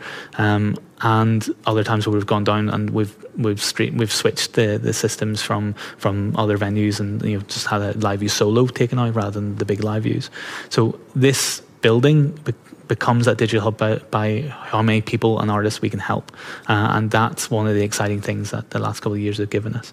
So the question was about Mechana, and I'm going to get back to that, which is that there's a festival coming up where we'll have Noam Chomsky coming in as one of the talks, and we'll probably use Mechana as part of the onboarding process for that.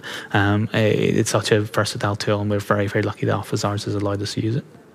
I wonder if something like a Q&A with the actors on a Sunday matinee or something like that would become something that the audience might be interested in, to do the play normally through its run, but then once a week allow people to...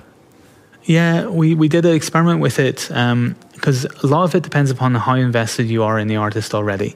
So are you, Bill, going to show up to a talk with a young, in the first 3 years, and you may do this, I'm not saying you won't, talk with a young artist in Belfast that you may only see the advert for it once in a passing stream, or someone recommend it. The likelihood of you dialing in is very, very low because you're not invested in that story yet. So a lot of what we do at this stage is try to get these things surfaced more and more so people can invest in the artist. There's a lot of part of our strategy for 2023 is doing a lot of this. So we do more streams now with artists from the building, from the studios under me at the moment, where we stream talks. There's a couple of them about handmade music up on our Facebook and YouTube at the moment, where we're literally using systems like Mechana and others for artist interviews, and a lot of that with Mechana is designed where people have to come into it.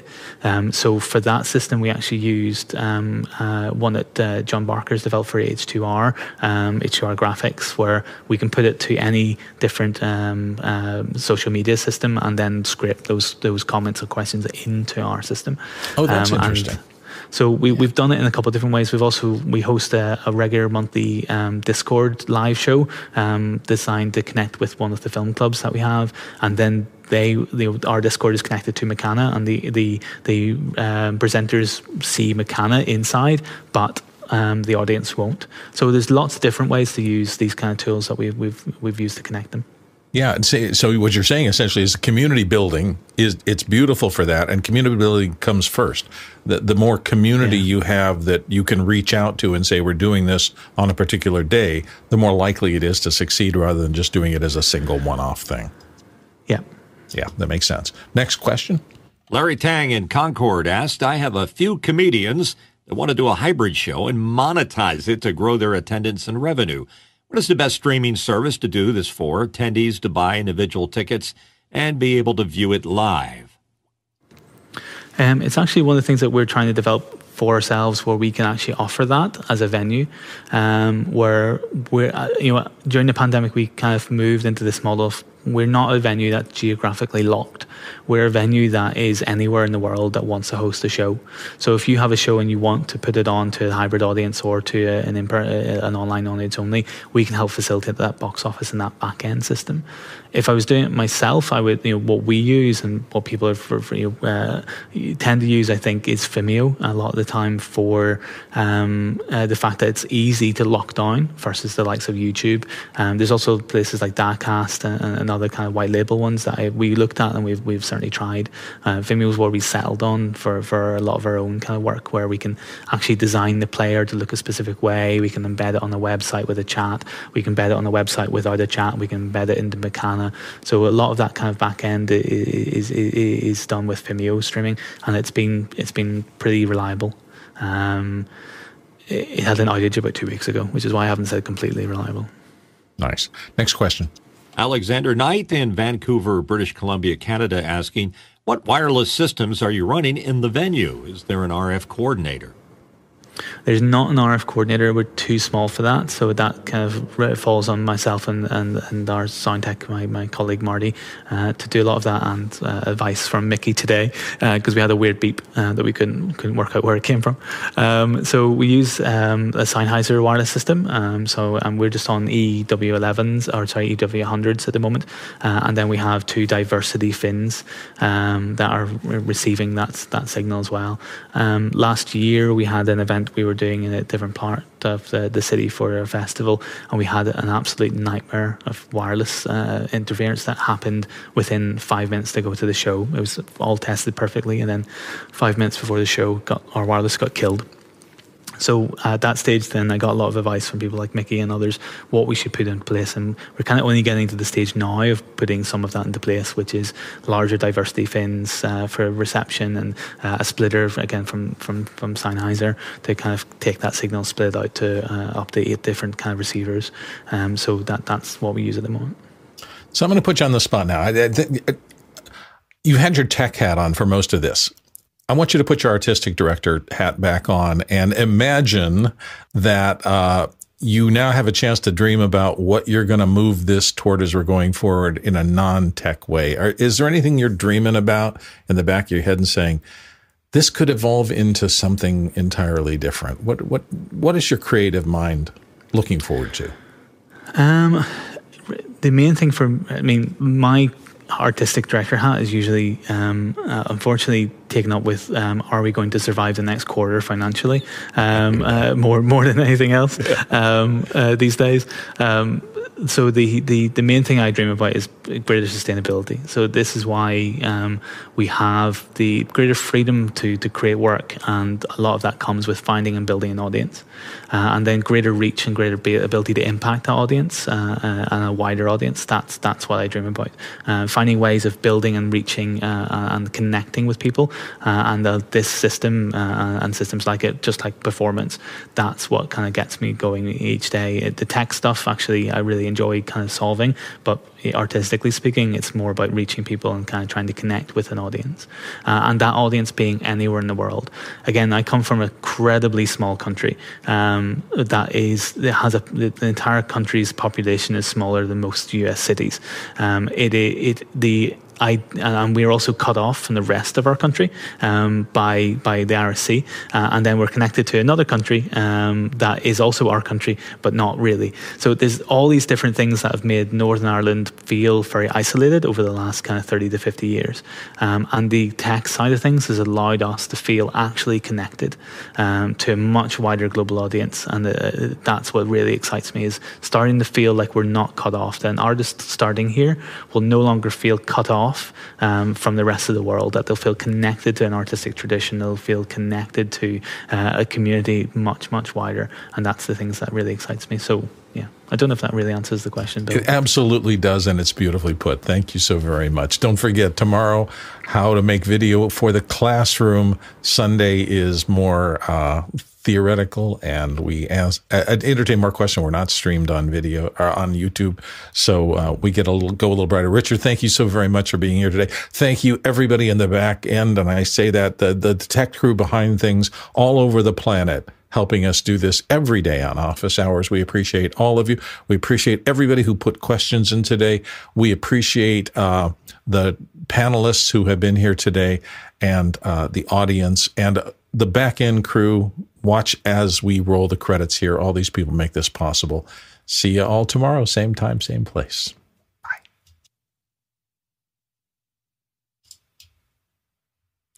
Enjoyable hour, Richard. Thank you so very much. Thanks, Bill. Thanks, everyone. My iPad still has battery. That's amazing. Amazing.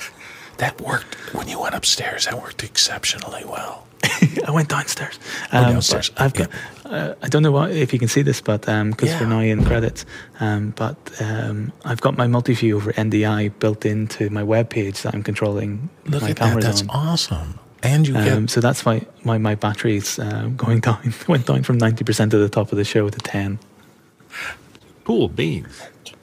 You're gonna have to put a power pack in your pocket and put the lightning connection. So we need black power cords, right? So they disappear without the white Apple ones. That's it. Anyway, thank you all. Thanks, everyone. Bye. Bye. Bye.